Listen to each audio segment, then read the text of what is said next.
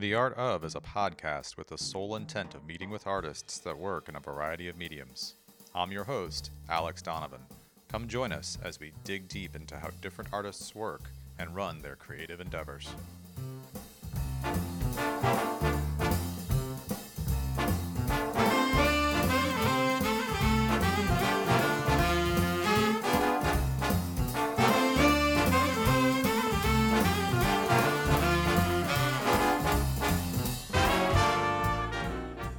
Hello, and welcome to The Art of. Our guest today is the amazing talent Elisabeth Donaldson, director, producer, actor, dancer, model, thrifter, and as of late, a professional seamstress.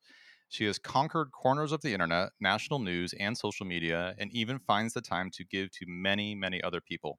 We are honored to have her here today. Elisabeth, welcome to the show. Thank you so much for having me. Wow, that was like such a beautiful intro. I was like, wow, like I am those things. Like it makes me feel so special. So I don't even know. It makes me feel really good. Well, you are accomplished. And I have this theory about doing a show, though, is that you can have a really great intro and a really great outro. The rest of the show could suck. But just make sure the bookends of the show are good. So Make sure the beginning, just make sure the people know, like this guest is great. Well, you nailed it. You nailed it on uh, that one. Let's see how we do on the outro. no, well, it's your accomplishments. You do a fantastic job. Thank you. So I actually share a kinship with you as a dancer. So that was one of the things I first wanted to talk about Ooh. because I was a dancer many, many years ago. Almost feels like a lifetime ago. Oh my God, I did not know this about you. It's true. Yeah, I ballet, jazz, theater. I did that for about 10 years, up until I was about What? 13, 14, somewhere around there. Yeah, That's started very young. amazing. That's amazing. That's Thanks.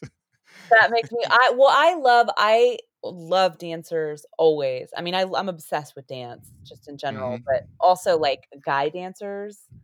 I just feel like that's a whole other really awesome thing because it's not as common, I think, because unfortunately sometimes there's suppression on guys going into dancing, and so not as many guys. I mean, now more and more because there's all kinds of like yummy, fun, like Hmm. traditionally masculine forms of dancing, but I Hmm. think that's so cool. That's so cool. Do you ever turn on some tunes and just like get down anymore or not so much? I do. My wife catches me dancing in the bathroom, and then I love music, so I Yeah. always have music on, so I'm always like humming or dancing or moving around, and then she always laughs at me because I get into it. I just love the beat, and I always have. But this isn't about me. So if we're gonna talk about you, No, no, I just love that. I know, I'm the worst. Well, I'm a funny person that like I'm very interested in other people and sure. I don't hate talking about myself because obviously I've done a ton of podcasts and sometimes I get on a riff and I'm like blah blah blah blah blah and I'm like, oh, I'm loving this. I'm sharing my wisdom, but I just get really curious about people, and I'm like, oh my God. No, there's nothing wrong with that, but you just turned the table on me, so I'm gonna turn back around Oh, here. let's So, turn it back around. Turn it around. so did you start as a dancer or did you begin with acting? Oh, Um, what, now that you ask me that question, it's funny that like I mean, I was dancing when I was really young. Like my mom uh-huh. was in ballet. I don't even remember. I was one of those teeny tiny cute little ballet kid. You know what I mean? I can see this Hmm. picture. I'm like visualizing this really cute picture of me when I was a sugar plum in the Nutcracker, and I was like so cute. I was like a full sugar plum outfit and like with this little bonnet and smiling so big, and it's fun. Wow, I don't just like when I think of this, it really brings me back. This is a sidebar, but have you ever noticed what the thing that I love so much? Maybe it's not like this for other people, but like those moments when you realize that like the person that you were when you were like 5 is like exactly the same as who you are today. Yeah, and you In some ways, yeah. I can see that. Yeah, totally. yeah, or you see it in Mm. like kids that you've like watched them grow up. So I think of myself in this like cute little sugar plum outfit just being so stoked to dance and I'm like, "Oh my God, like I'm the same person." Um but yeah, so I was dancing when I was really young and then I stopped for a while because Mhm. I had like a really mean teacher and my mom was like, "Fuck this," and like just took me out. Um And then I started to get back into it again once I started getting back into pursuing acting professionally. I had a dance teacher, I mean, an acting teacher, who was giving me a critique, and I was sitting at the edge of the stage like a hoodlum, like slouched over, just sitting on the edge of the stage for my critique with like the worst posture that the world has ever seen. And he was like, "Girl, you got to get into dance class." Um, so then I started taking classes really, really, really intensively, like jazz and modern, and just like getting back into it, and that went on for quite some time, and was the best thing. It was the best advice ever. Because I think, dance informs your whole entire life. Like, there's skills that you will Mhm. learn through dance that no matter if you don't ever, if you're not gonna become a professional dancer, the body awareness and the ability to communicate with your Mhm. body and to move, especially as an actor or performer, to be able to move gracefully, all those things are life skills that, they never leave you, and they're really helpful, so. I agree. Yeah, it was that whole understanding your body as a tool, like using Yes, it as like a tool, and like it's giving you all these options as a dancer to do more with it. So yes, you're and saying it helps your acting oh in my the long gosh, run.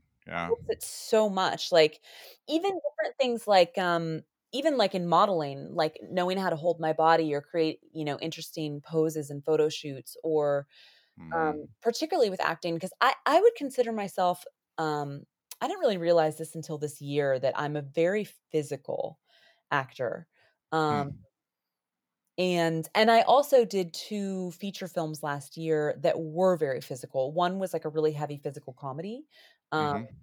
and there was everything. I mean, there was, like, me carrying someone and screaming and, like, lots of almost falling, and I mean, a lot of physical comedy, and my Mhm. for for whatever reason, my character specifically had to do the brunt of the, like, really intense moving, um, and then, the other movie that I shot over New Year's was, like, a psychological thriller, kind of like horror, and there was a lot of physicality in that, like, different dangerous situations and different things, and so, uh, yeah, there's just a lot that your body is doing, and as an actor too, I think there's a certain technical side to acting that people who haven't done a tremendous amount of film work don't think of. A lot of times when you think of acting, you think of, like, impulses and emotions and being a good actor, but there's a Mhm. whole other side to it of doing a take and doing that same take the same way 20 times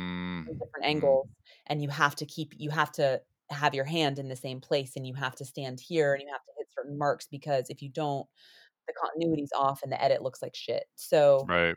that's this whole other really fascinating science and aspect of acting that, like, nobody ever really talks about that, like, and it's kind of hard to learn.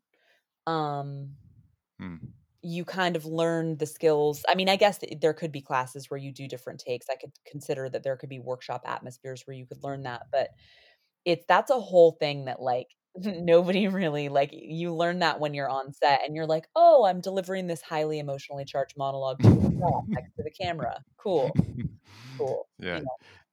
That's the, Ian McKellen when he did that interview, with the Balrog in Lord of the Rings, he talked about that, and he goes, "Well, what did they have something there?" And he goes, "No, it was just a big tennis ball that I looked at that I yelled at," you know? It's true. Well, because sometimes Right. you can't, and I've had times where, like, when we were shooting this movie, over New Year's, there were times where the eye line that you have to look at and the thing that you have to look at is so specifically placed, and if you look, a little bit to the left or a little bit to the right, especially in a close up, it's gonna really mess up the eye, what they call the eye line of the shot, which is the Right. direction that your eyes, for people who don't know about this, it's the direction that your eyes are looking, and it has to match up. When you cut between characters, it has to match up. And, Mm. sometimes when my counter actor or my acting partner was sitting there, it would actually distract me more, to the point Mm. where, like, it was very difficult for me to do the scene, because you want to look in the eye of your scene partner, but you have to look at a dot next to the camera. Sometimes it's just like, "Okay, cool." Like, you can just stand back there, but Right. that's a whole that's a really interesting challenge to tackle as an actor that I think throws a lot of people off when they first get into it. They're like, "Oh, wait, like, I was really good in acting class, but this is really hard," you know? I mean, what an incredible amount of control that would have to take to Oh, do yeah, that. yeah. Yeah. Well, and that's what's it really does because you have to do I don't know, like, I mean, I think that's why I like acting so much because there's a huge aspect to it that's really, I don't know, like, visceral and intellectual and very, like, mentally challenging, and that makes it really exciting for me to pull it off because it's like this game that you're playing that you're like, "Okay, cool. Well, I have to be in character. I need to be in the moment. I need to be here following my impulses." But you have to have this tiny portion of your brain knowing where your light is, knowing where the camera is, knowing I remember we were shooting this really, really, really emotional scene, on New Year's New Year's Eve, um, and we had 2 cameras, and it was like, I have to simultaneously act, but also, if my hair is falling in front of my face, I have to tuck it at just the right time to make sure that it doesn't cover my eye and tip my chin up just enough to catch that light, and all of those things. And I think for me, it's been very useful because I do direct and I am a photographer. Right. I can sort of have this third eye that's outside, that's able Yeah. to sort of gently pay attention without I can still be very, very, very in the scene, but I just have this sort of little antenna that's like, "Hey, Elizabeth, like, tuck up your chin," you know? 'Cause things like that make or break it, like, it's knowing that sort of and again, back to dance, it's knowing that physical poetry that's gonna tell the story, because I think the thing that I love that I'm it, like, makes me almost teary-eyed right now because it's like, because 'cause we're not shooting with everything that's going on, there aren't sets happening, and Right. talking about it, I'm like, "Oh my god, I love it so much," like, um, but it's this really, really, really beautiful dance of all these different artists working together in highly specialized roles to create the story, Mhm. and it's so fun for me to be part of the filmmaking process because you see that, a lot of times when you're just sort of a civilian and you're watching a film, you sort of think like, "Okay, there's the director and there's the actors." Those are the only Mhm. people that you ever really think about, and in the media, those are the people that are usually given a lot of praise, although now with social media, other people are getting known more, but,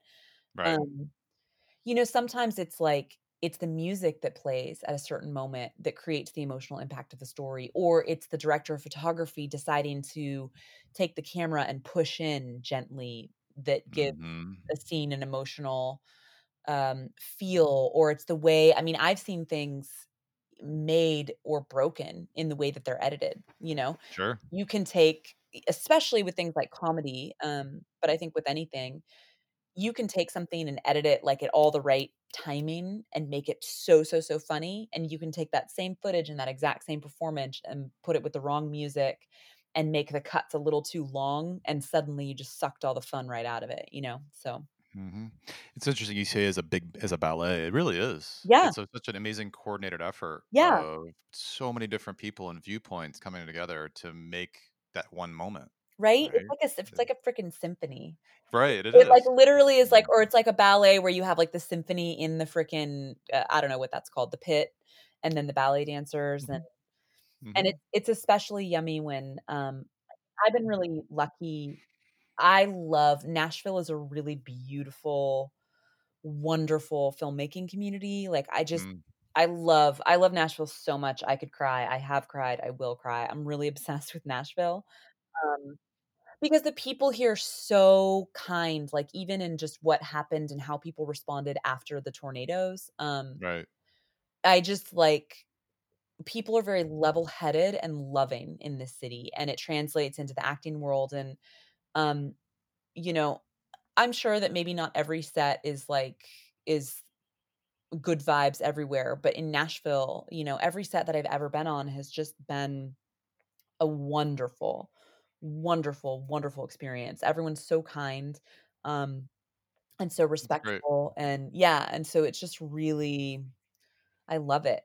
Like, it's such a delight, and it's been really fun for me working with people who I really admire, um, and, like, really seeing their talents and seeing, what they bring to the table and how excited I always get really obsessed with the camera department. I don't know why, I just, like I don't think that a camera operator is something that I'm never gonna be, even though in some directing I've shot some of my own things, but given the option, I would bring in a director of photography any day, all day. I don't like to shoot my own stuff, which is ironic because 'cause I'm a photographer, but I just I prefer to have somebody else handle the highly technical aspects of it, like, I'm not a geek so much in that way, but, um, it's so Yeah. fun to watch how they operate the camera or how much camera operators how much they love their equipment, and they get so excited about it, and I have 2 friends who are both directors of photography, and they were, having a Facebook Live or Instagram Live conversation, and they were, like, geeking out about, like, lighting and, and I didn't even know what they were talking about, but I was just like, I love these guys." Like, they're so into this, you know? Oh, you kinda have to. You kinda have to make it as a passion. You Yeah, with something like that, yeah. yeah, But we but true. we talk about these collaborations that you're doing here. You're working with a lot of different people, Yeah, all these different backgrounds. You love working in Nashville, but how do you navigate the collaborations? Like, is there a little bit of a politicking on it, or like, how do you end up working with all these people who have all these different viewpoints and skill sets and artistry going into what you're doing, either as a director or an actor? sure. I mean, that's a really, really good question. For me, I think it's just a matter I've always been in a situation where the collaborations have felt pretty seamless, and pretty Hmm. effortless. Um, and I guess I found that, the best way to navigate anything, and it's how I direct and it's just how I feel as a human in general. It's how I like to manage is you find a good team and then you let them Mm, get on with it. I think that's a simplicity, like if you're sometimes I feel like if you're having a problem on set, it's you probably just didn't pick the right team, mm, Um, mhm, and and a lot of times we know those things going into it. Like I've had collaborations that didn't go so well. Um, mhm. and I knew before the actual thing even started, I would have this nagging thought in the back of my head of like, "Oh man, I don't know about this." Um And then it wouldn't go so well, but I mean, every project I've directed, I usually work with, uh I have, like, a small crew that I work with pretty traditionally, and they're just all great, and I think it's, like, everyone wearing their hat, like, doing their role, and I find Mm, that, a lot of times, in projects, it's really cool because everybody, like, okay, for instance, the movie that I shot over the New Year, our, um our guy who was a camera operator was also an actor, and he was also a director of photography, but he was, wearing the hat of assistant camera. Um, and the girl who was our director of photography, she also does directing. The girl who was our makeup artist also is a director. But everybody stayed in their lane, and was nice. really respectful, but was able to contribute and have that sort of, like, emotional intelligence and intelligence about, like, filling in the blanks, but they didn't step on anybody's toes, but then they were able to contribute in a really intelligent way, so I think it's Okay. simple. Yeah, I think it's just about you find the right team, man, everything else just goes. I love it. I absolutely Yeah, love it. That's so great. It's just finding the like-minded people and like being like, okay, we're gonna work together and let's make it happen. Let's do totally. it. Yeah, Yeah. and I always find that it's super important to work with really positive people, um, you know Oh no, that's not true. No, no, You should no. always work with really negative people, but for me, when I'm finding people it's really important for me to have people that wanna work, that love to work in any Mhm. capacity. I've had eh, short-lived experiences with people uh, who seem to resist working or gripe or whatever, and I just never worked with those people again. Sure. I mean, I'm a hard worker, like, Mhm. I'll do any job and I'll do it to the end, and, so I think it's important to make sure that your team is just people who are, like, filled with the joy of working, because for me, working is a really, like it can be hard and it can be exhausting, but it's also, like, there's so much joy to just, like, creating and producing and working, you know? Mm, absolutely. So this is you can make me thinking of something here about you're working, working, working. You're putting all this effort into it, and you're making something. You're making something. But do you ever? I know I run into this, but do Mhm. you ever run into like a wall yourself? You have all these things going on, and then all of a sudden you hit a wall, and you're like, how do I get past this wall? Like, do you ever run into that as a creator? Like, what kind of wall? It could be self-imposed. Like I'm not sure if I can do this, or it could be this seems too daunting, or I'm not sure what I want to do next. Like I get plagued sometimes with like Sure. I'm a photographer myself. Yeah. So I get plagued with like, okay, well, I have this thing in front of me. Like, what do I do with it? And then all of a sudden, you feel like you have this white canvas kind of syndrome of like, oh no, Like, what do where I am I going to go with? do? Yeah, and you've been working, working, working so much, and all of a sudden, you get hit like you feel like you hit a stop on it. You're like, So "Oh, then, no."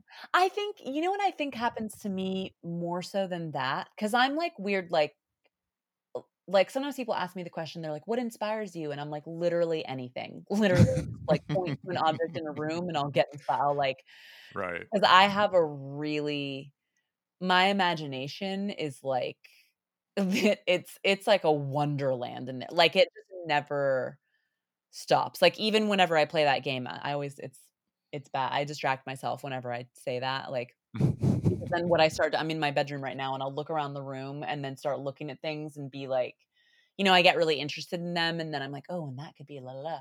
But I think my problem more so than getting blocked is sometimes I'm doing I don't wanna say doing too much because I don't think that's the specifics of it, but right. sometimes I can lose focus, and so there are for instance, I had a project that I still wanna write. For a while, I was like, "Oh, it's a pandemic and nothing is relevant." I was just like, nothing that I wanted to write even matters at all, but now that things are sort of settling back down, I'm like, "No, I think that joke's still funny," you know? Um, Hmm.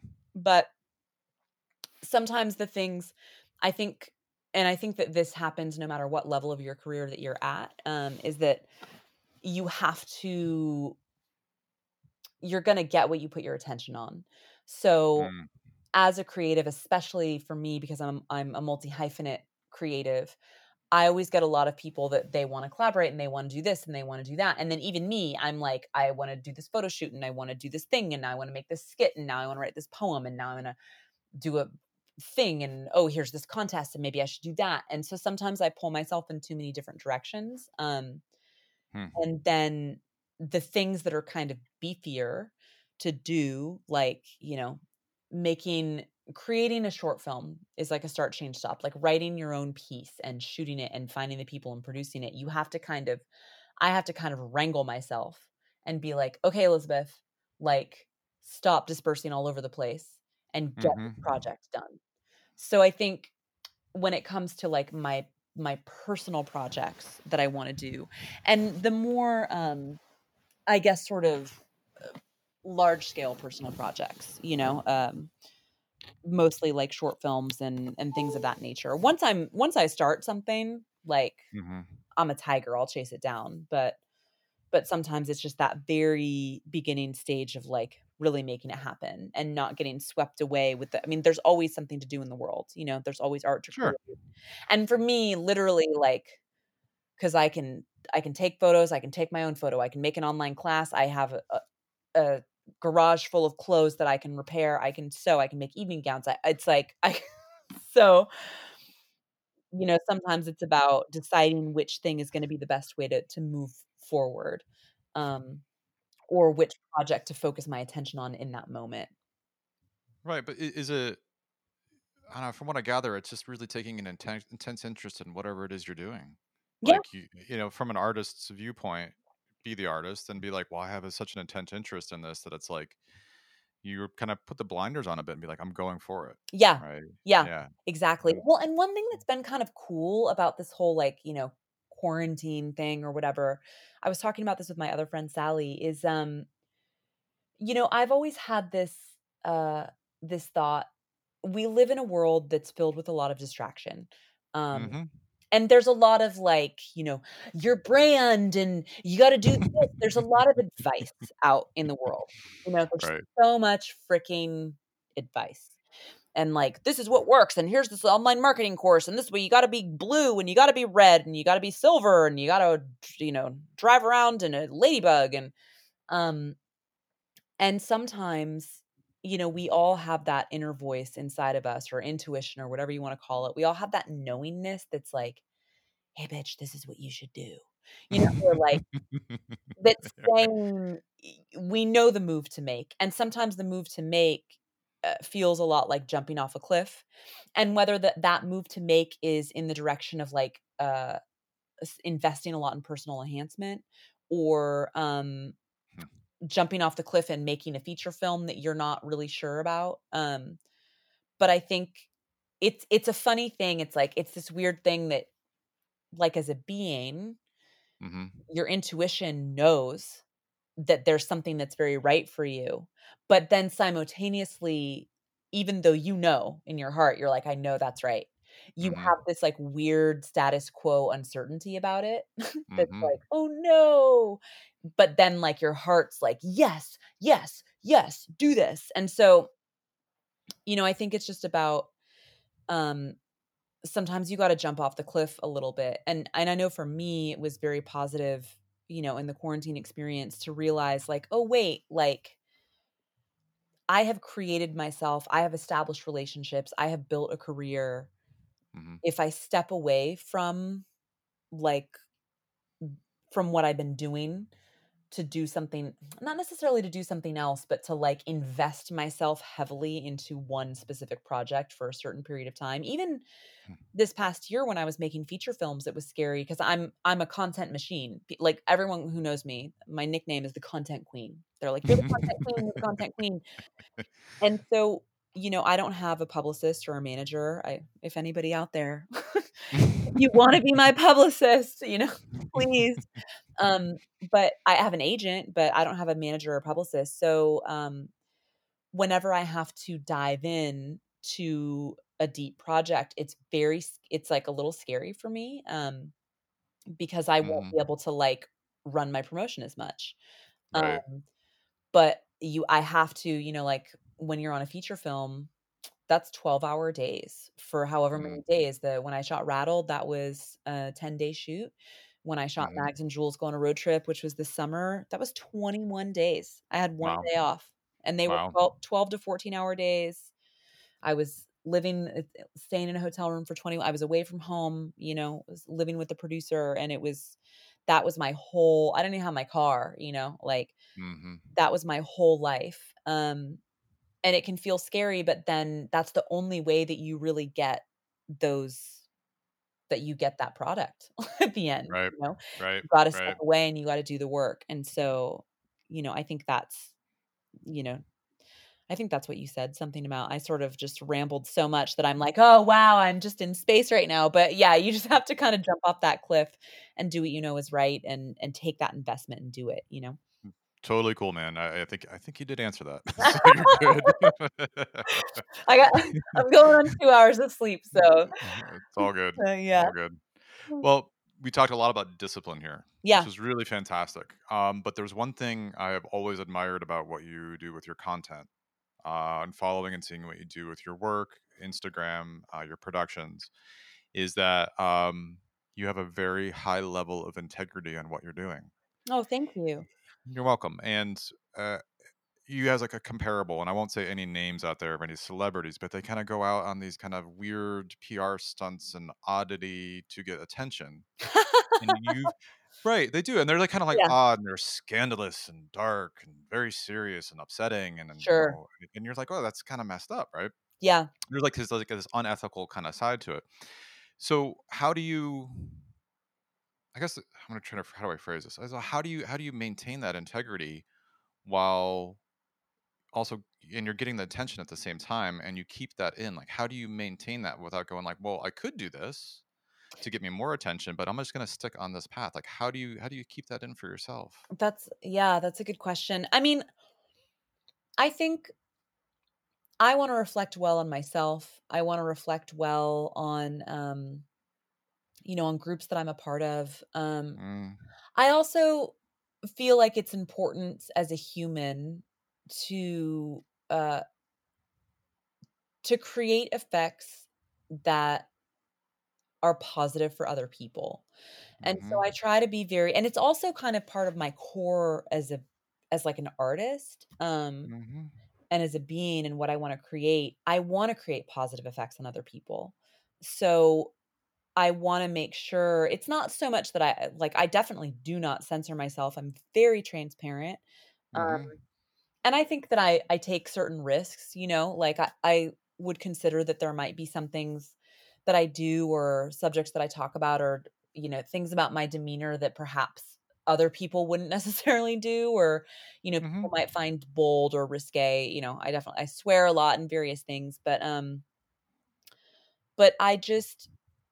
I always want to I always wanna be able to stand behind everything that I create, and I wanna create positive effects on other people. So for me, if the purpose of my art is to inspire and to enlighten and to uplift, if I go on some weird bender, um, mhm, or try to get a cheap laugh or, mhm. um, or things of that nature, then I'm really going against my own purpose, you know? And, um And so I just don't, because I think it I mean, like, I always say with my friends, there's living room humor, which is like the joke that you'll say in your living room to your friends. Right. And, and then there's, like, other humor, and I do comedy acting, that's, like, a large part of what I do. I do a lot of comedy. And certainly there's things that I think in my mind sometimes that I'm like, "Oh, haha, that would be super funny." But it's just never gonna it's living room humor. It's for the living room. I always say some of my Mhm. best friends get my best jokes. They get the ones that are just like, they're never gonna see the light of day because 'cause they're just, because they might it's not like I try to be non-offensive because I don't think that's true, but yeah, I just wanna create positive effects on people, and I even talk about it with, one of my creative partners. We do a lot of, like, sketch comedy together. We Mhm. always talk about how when we create our characters, we want them to be people that you love. Um Mm, I know I don't like to create characters that you kind of like are laughing at because they're losers. mm, Even like we had these women that we created, Charisse and Maud, and they're these like they're these old ladies and they're silly. And we mhm, would have conversations about how we wanted Charisse and Maud to be like lovable.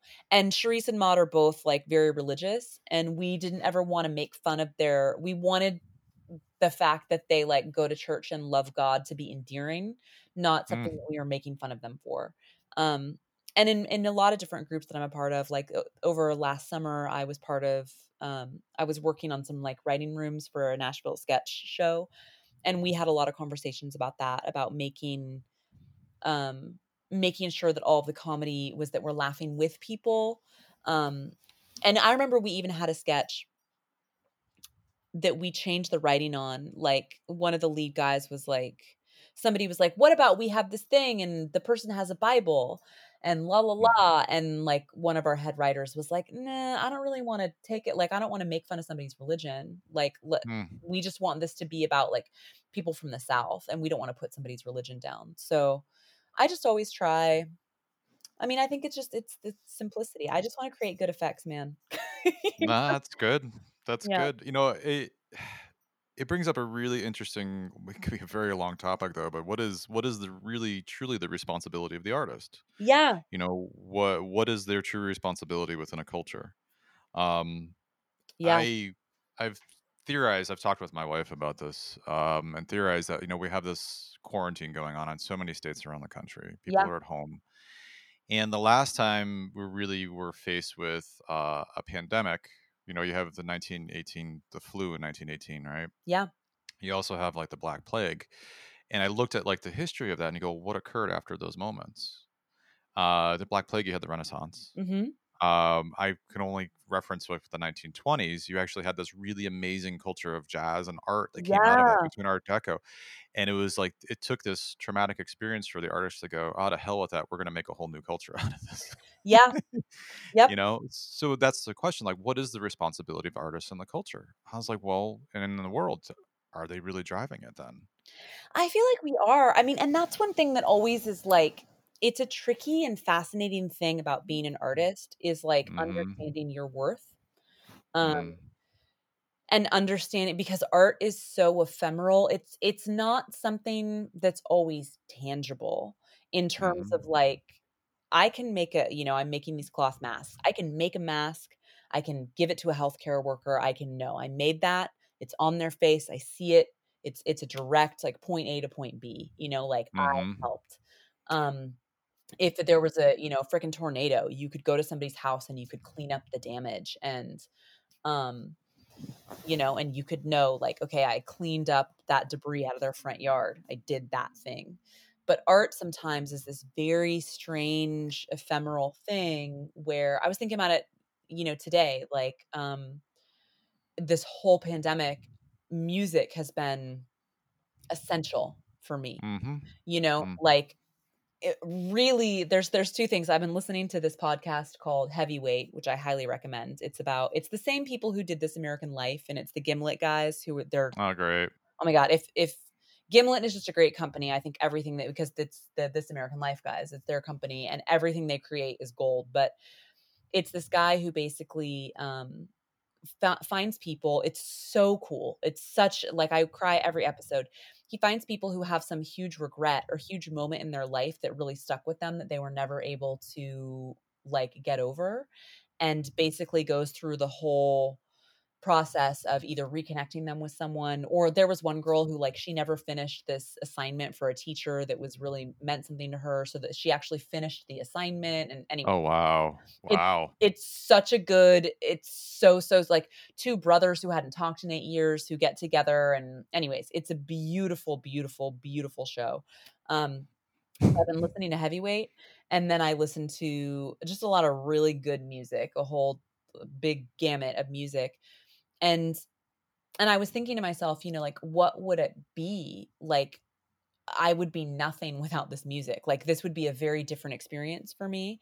I mean, I haven't watched a lot of TV, although, TV and Netflix, that movies are cool too, but I've just been so busy I haven't. But, Mm. um, you know, these songs have been so meaningful to me and they've given me Mhm. so much. And sometimes that impact is so, I don't know, there's like an aspect of art that's almost freaking mystical. And so it can Mhm. be difficult sometimes, I think, for an artist to be like, oh, wait, like, and I struggle with that even myself because I'm a girl who like I want to go out there and like I want to clean up the yard.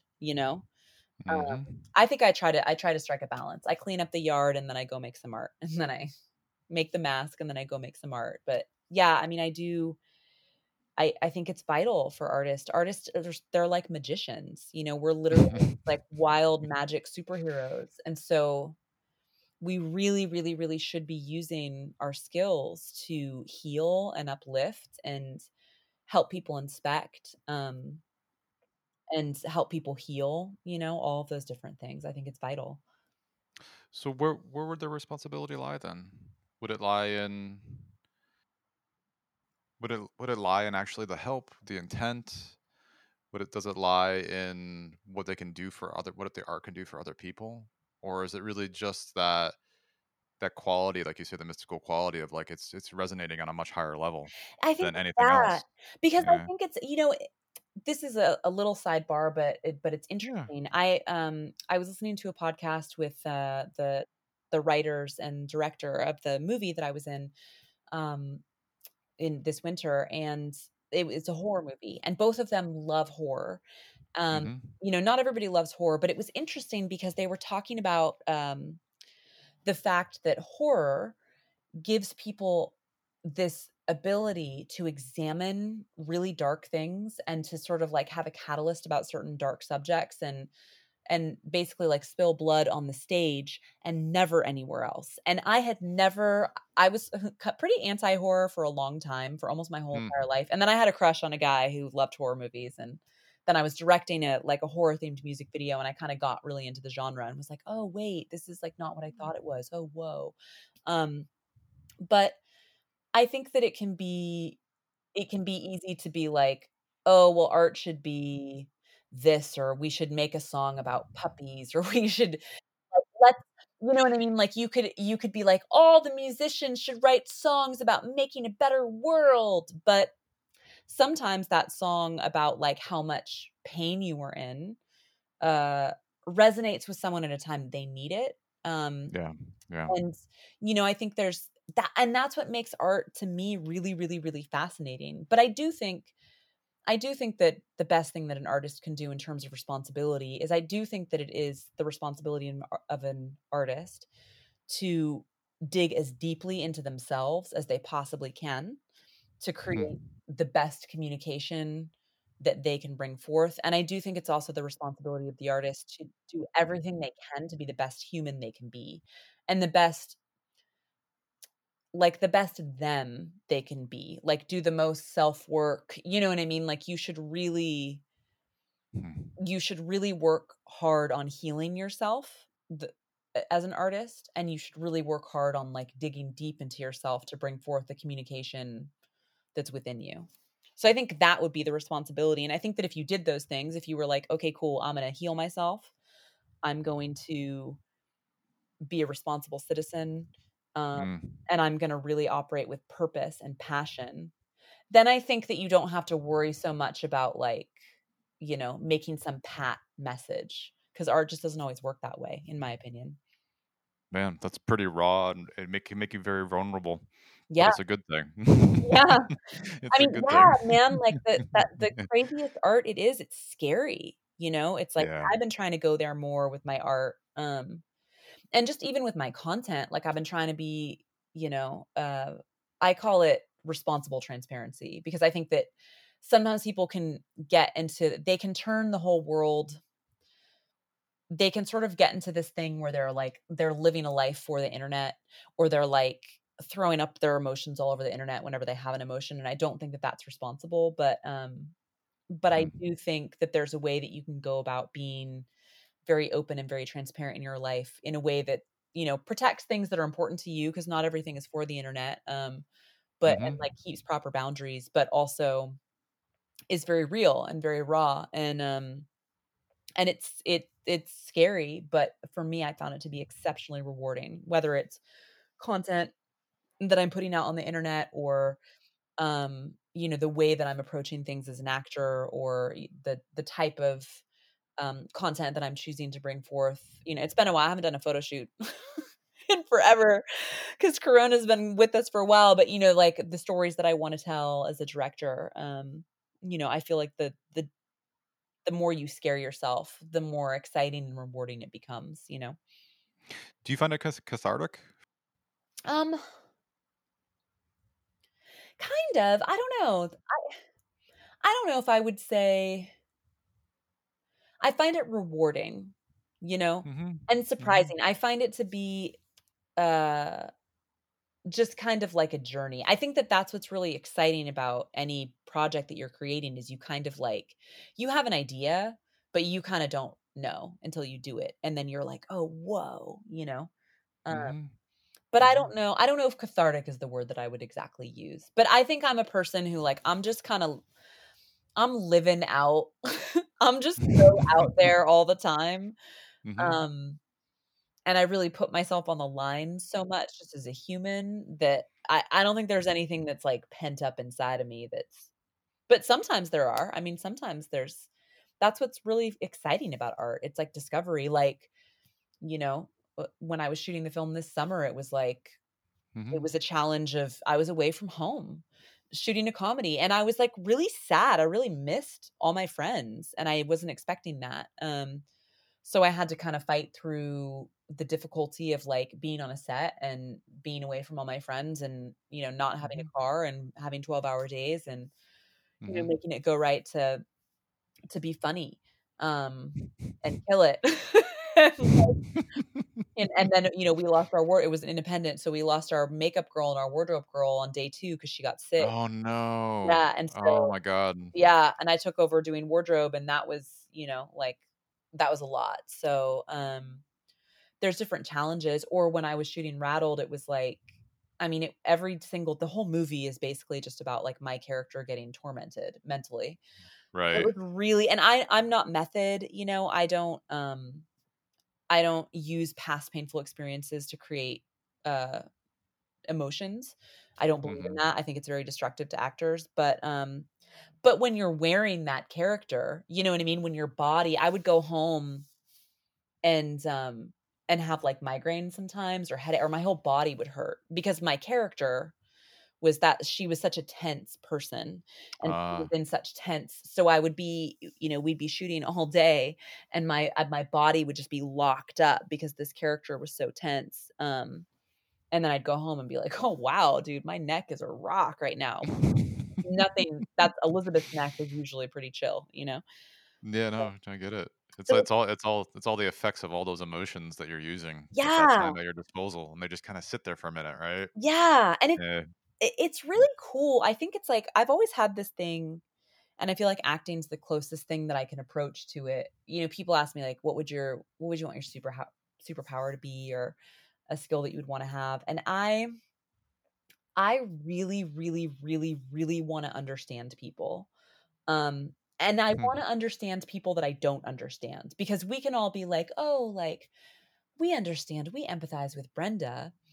Like maybe Brenda's easy to empathize with, but have you ever like come across those people that you're like, I just can't understand why in a million years anyone would ever do something like that. That's Sure, insane, and I can't sure. even begin to imagine a world where those decisions would be made. Just doesn't make any sense to me. And I run into that a lot, you know what I mean? Like, as much as I love people, I also am sometimes like, "What the fuck, people?" Like Mhm, and mhm, acting gives me a really cool opportunity to actually, like, see inside the worlds of other people who their lives are drastically different from mine, and so then it's really exciting, it gives me empathy and understanding for people who I wouldn't necessarily have empathy and understanding for, or it gives me this ability to, like, situations that I may be critical of, once you start wearing that character and sort of getting a concept of like, "Oh, well, whoa, yeah. If I had mhm. this and this, or these were my circumstances, oh, okay, I get this," and so that's a really, really exciting part for me about acting, and it's just I mean, I just love that. I love film. It's like the love of my life, you know? I mean, I love life. I couldn't tell.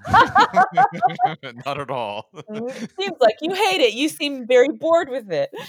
Completely. Yeah, It's fantastic. that's fun. So okay, cool. So I just wanna move on to the next part here, and these are fantastic answers. Thank you very, Yeah. very much for your candidness. That Oh, was yeah. absolutely beautiful. So I just want in our last part of our show here right now, and these are 5 questions I'm gonna ask you. I'm so excited. Now, these 5 questions are totally random, very simple, and we're gonna start. Yay. All right. So, what is your favorite one-line joke? Oh, this is so dumb. What a gay Good. what a gay horses eat. Oh, no. I know this. Please go ahead. Hey!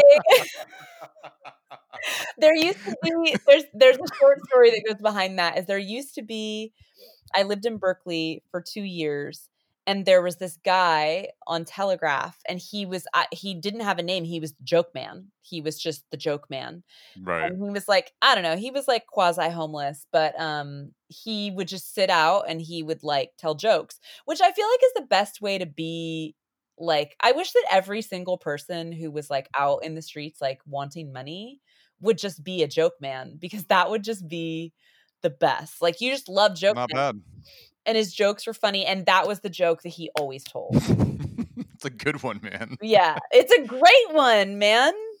It's a good one. So my son has my favorite. He said this to me not too long ago. He's 10. So if Mhm. this is a 5th grade joke. This is good. It's I love it. what do you call a cow with no legs? I don't know. Ground beef. It's my favorite. He said it to me, and he came up to me one day at work. I was at work. He came over. He's like, "I got this joke for you." He told me, I fell over laughing. It was the most ridiculous, dumbest thing. 'Cause dumb jokes are the best. Oh, they're awesome. No, Yeah, they're fantastic. yeah, they're the best. All right. Do you have a go-to karaoke song? Oh, man. Mm. Well, I mean, I was a karaoke MC at the most popular karaoke bar in all of Los Angeles for 2 No years. kidding. I was. I Wow. was. And, I can't just pick one, to be honest. I can't just pick one, but I've got Alright. there's, there's Fame. It's a really good one. Oh, Oh okay. my gosh, and also, oh, what's that Snoop Dogg song? Uh, Mm. it's a 1, 2, 3 into the 4. Snoop Doggy Dogg, Dr. Dre, Dr. Dr. Dre is at your door. ready to make an entrance, so back on up, 'cause you know I'm about to rip shit up. Give me the microphone first so I can burst like a bubble. Compton and Long Beach together, yeah, you know we in trouble. Ain't nothing but a G thing, baby. Too low down, going crazy. That's that's one of my go-tos 'cause I get really excited that I know. That is I think it's "Ain't Nothing But a G Yeah, Thang." yeah. That's the song. I just Yeah, okay, killed good. it. That was, like, the best part of this whole podcast. It was very good. Well, 'cause it started to come to me, and then I was like, "Oh my god, I know this!"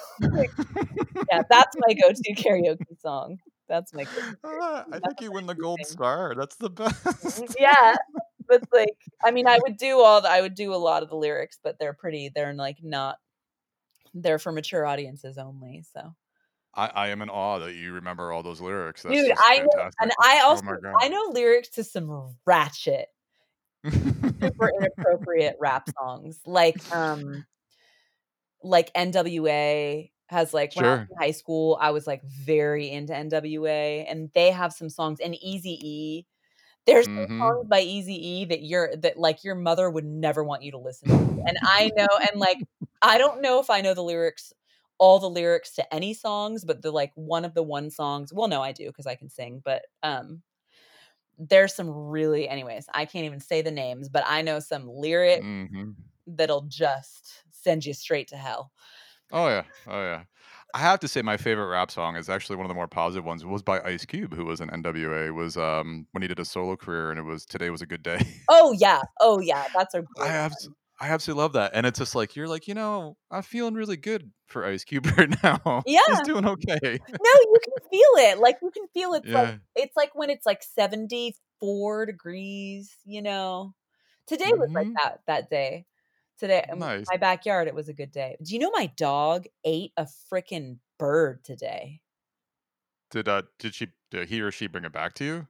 No, she took it in her mouth and then, like, put it in some other part of the yard, and then I think that she has a couple holes that big holes that are her digging holes, and I think Uh-huh. they're cute, so I let her have them.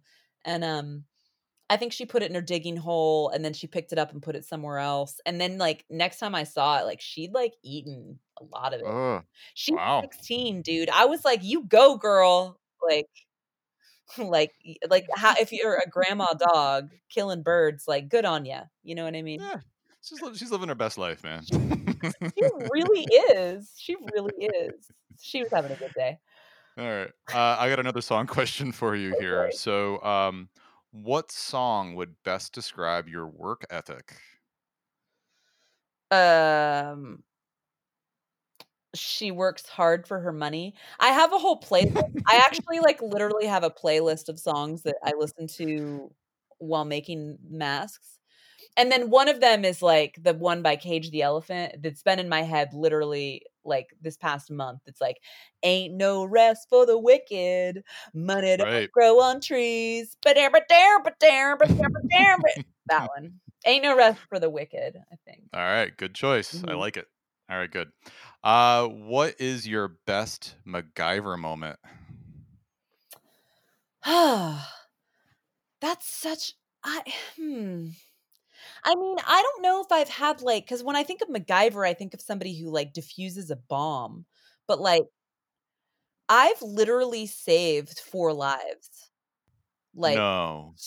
Really? straight dude, straight up, like, I'm weird, like, I swear I think I'm like a superhero, like, I think that, like, someday I'm gonna, like, unlock like, I'm gonna step on an apple, and then, like, a mushroom's gonna pop out of the ground, and then I'm gonna, like, grow a little bit, and it'll be like a video game. I was trying to make that seem like a video game, but it just sounded real weird, but, I, there's, like it's, like, very often when there's accidents, Mhm. like, I'll be the first person there, but I'm not there before the accident, just to be clear, I don't cause the accidents. I had someone get shot and pull into my driveway one time. Oh, wow. like, and his wife, he had 2 kids in the car. The shooter was in the neighborhood. Um, like, there was an active shooter in the neighborhood. Like, basically, this guy pulls into my driveway. I came home. I'd had this, like, kind of a rough day, and I was like, can't wait to, like, read some bad, like, cheesy magazines and just relax." And then I hear this, Mhm. like, hysterical screaming outside, and I go outside to see what happened, and there's, like, a woman, 2 kids, um no, 3 kids in the car, and then this guy's, like, bleeding. Like, I thought originally he was bleeding out of his stomach. Luckily, he wasn't. He got shot, when they told me later, he was shot in the arm and in the leg, but he was, like, literally, like, going pale, passing out. She's on the phone with 911. She passes it over to me. I'm telling the guy to, like, look at things to keep him conscious, and the 911's walking me through how to stop the bleeding. I mean, he was bleeding Jesus. a lot. Um and then, like, literally I'm there, like, stopping the bleeding, and the son's like, "Hey, dude, like, watch out, like, the shooter's still in the neighborhood." And so then I had to get the kids and the whole family to go into my house, and the woman was in hysterics, and she wouldn't leave him, and I was like, "I gotta get this woman for her Hmm. safety and everyone's safety, gotta get her in my house." So I routed them into my home, and it was funny, I opened the door, I knock on the door, and my roommate answers, and then, like, I've got, like, a family, and I'm like, "You need to take everyone to the back of the house right now." I was like, "Do not sit in the living room, go as far back into the house as you can." And then I shut the door and walked away. He was probably like, "What in the world?" Because I didn't want them to get shot through the front window if there was an active shooter in the neighborhood. So Absolutely. Yeah. then I go Yeah. back around and, and the 911's walking me through how to stop bleeding, which I also now I've taken a whole course on disaster medicine, which is very helpful, but, or not a whole course, but I did a workshop. And then the paramedics came, and as soon as they came, I was like, "You guys can take over from here. I'm out. Peace out. I'm out. I'm out. I think you guys know how to stop bleeding better than I do." But and one time I got into a car accidentally with murderers. That's a whole other story. I'll save that for another time. Wow. Well, that's gonna be a part 2 because that sounds amazing story too.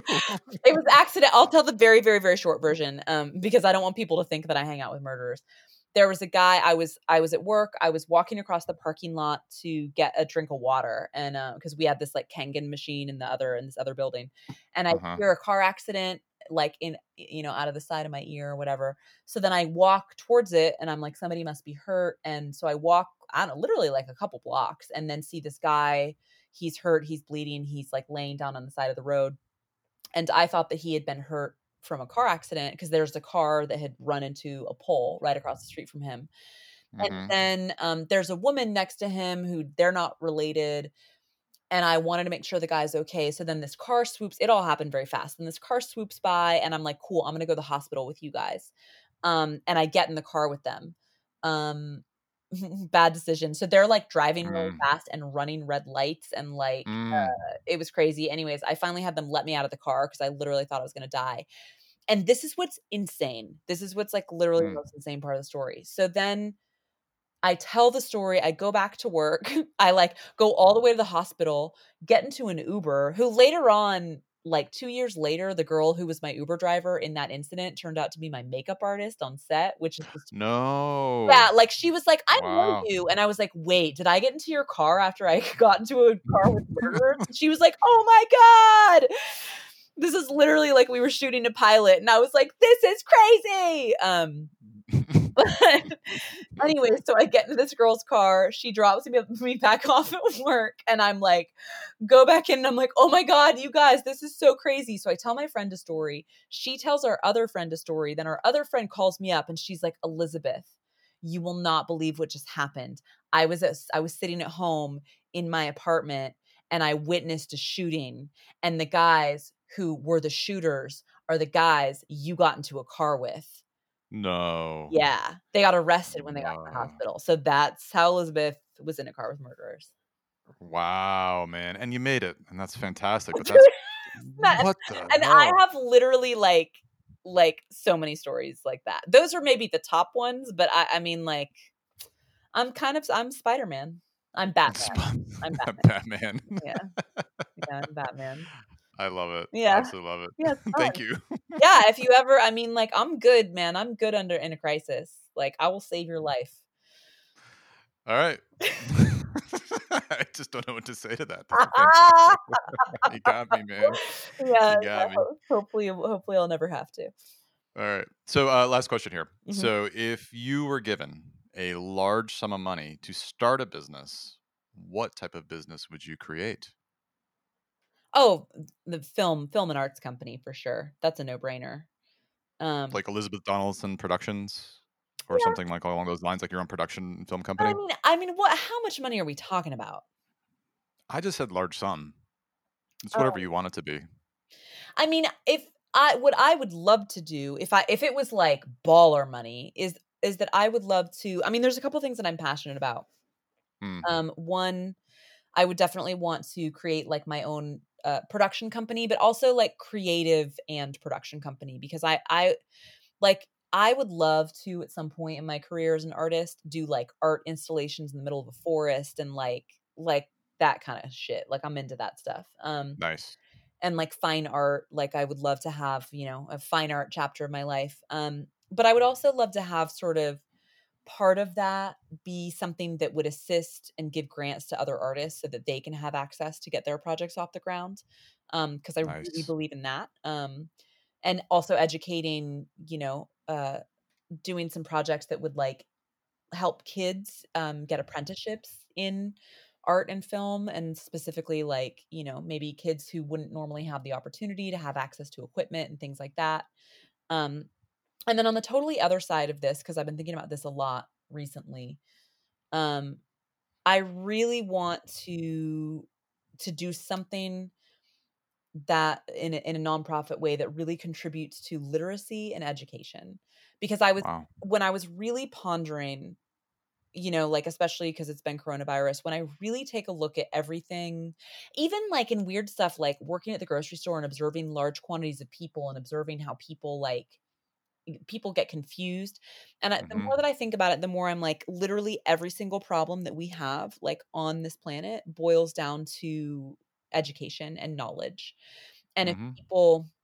if people had access to knowledge, but even more so if they had the tools to correctly read and assimilate knowledge, we would really it's just the answer to everything. I really do believe that it is the answer to everything. So the more I think about it, in terms of causes that I would like to champion or solutions that I'd like to champion, because I like human rights, I'm really into human rights and things like that, but, um, Mhm. I just see knowledge and education as one of the biggest solvents that we could bring to this planet, and so I would really like to get involved with that in some way. I don't know what that'll look like, but I'm very interested in contributing towards that motion. Wow, that's amazing. That's just an awesome way to look at a foundation for building a world. Thank you. A really good world. Yeah, That's thank great. you. I like the world you wanna make. That's nice. Thank you. Yeah, I like it too. I like it too. I just wanna help people be their best, like, I don't wanna it's like the older I get and the more I human, the more I realize that I don't really wanna give people advice, like, I have what works Mhm. for me, but I don't know, like, there's stable datums and laws that generally are effective for, like, across large bases of people, but I don't think that there's, like, a right or wrong way to do this thing, but I do think that there are tools that everyone could have that will help them carve out their very best path, and that's all I want for people. I just want them to carve out their very best path, and I wanna help them do that in any way I can. I love it. Thank You reminded me of, do you ever read A Hitchhiker's Guide to the I Galaxy by never Douglas Adams? have. I totally need Alright. to. So, I'll give away part of the book. Yeah, do it. It's fine. So, they go to this computer, right? Mhm. And there's this computer, they ask this question, like, "What's the meaning of life?" And he says, "42." And it doesn't really make a lot of sense when he says the answer, but you have to be a computer programmer to understand this. And the 42 stands for a type of it's like a graphical piece in the computer language. I think it's an asterisk, and that asterisk is actually a notation that's left by a programmer. And it's something you put in there about whatever you want it to be. So in the book, it Mhm. says the meaning of life is whatever you want it to be. I love that. I know, and it's a really brilliant kind of hidden message that you would have to be a computer programmer to really understand the underlying meaning of that book, or that what that computer is saying. That's S awesome. So it's exactly what you're saying, and it's something that I really feel like you've summarized in a really big way. It's like it's what you want it to be, man. You want to be an artist like this. It's what you want it to be. What you Yeah. want to say is what you want to say, and Yes. that's great. Yep. Yeah, I love it. Yeah. Well, hey, we're gonna wrap this up.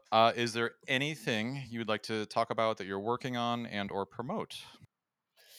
Man, I mean, just all of it. I don't know. I mean, it's a quarantine journey. So I feel like I Mhm. talked a lot about Rattled. Rattled is a Mhm. feature film that I have coming out hopefully this year, depending on, festivals and things, and then also um Mags and Julie go on a road trip is the comedy that I shot last summer. So I'm really Mhm. excited about both of those. And yeah, I don't know, I'm just really Mm. excited about living these days, if that Good. makes sense. Like, I don't know, like, I've almost become, like, hippie-ish in terms of, like, I suddenly realized that just, like, communicating broadly and being kind of in the thing that you're in is a very positive thing, and that all promotion leads to, everybody's gonna find the pocket of me that they wanna find. But those 2 movies should be coming out this year. I'm very proud Nice. of them. I'm very proud of the people who made them, and, Ryan, the director, writer-director of Mags and Jules Go on a Road Trip she's just a real force of a human.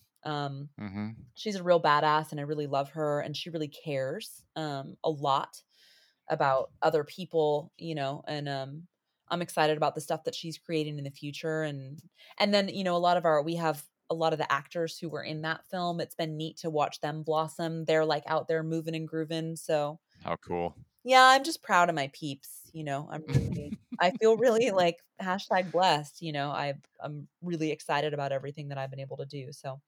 Man, you are so supportive of your friends too. Oh, That's thank great. you. Thank Yeah. you. Well done. Thank you. Um, Thank you again for your generosity. I know you're incredibly busy. You have a lot going on. I really appreciate your time, and I'm sure Yeah. my listeners do too. These are fantastic stories. Yay, thank Um, you. It's been my absolute pleasure. It's been really nice talking to you. yeah, same here. Hey, man, continue with your success. Keep going onward and upward. We'll Yes, talk soon. yes, All right. absolutely. Bye. Bye.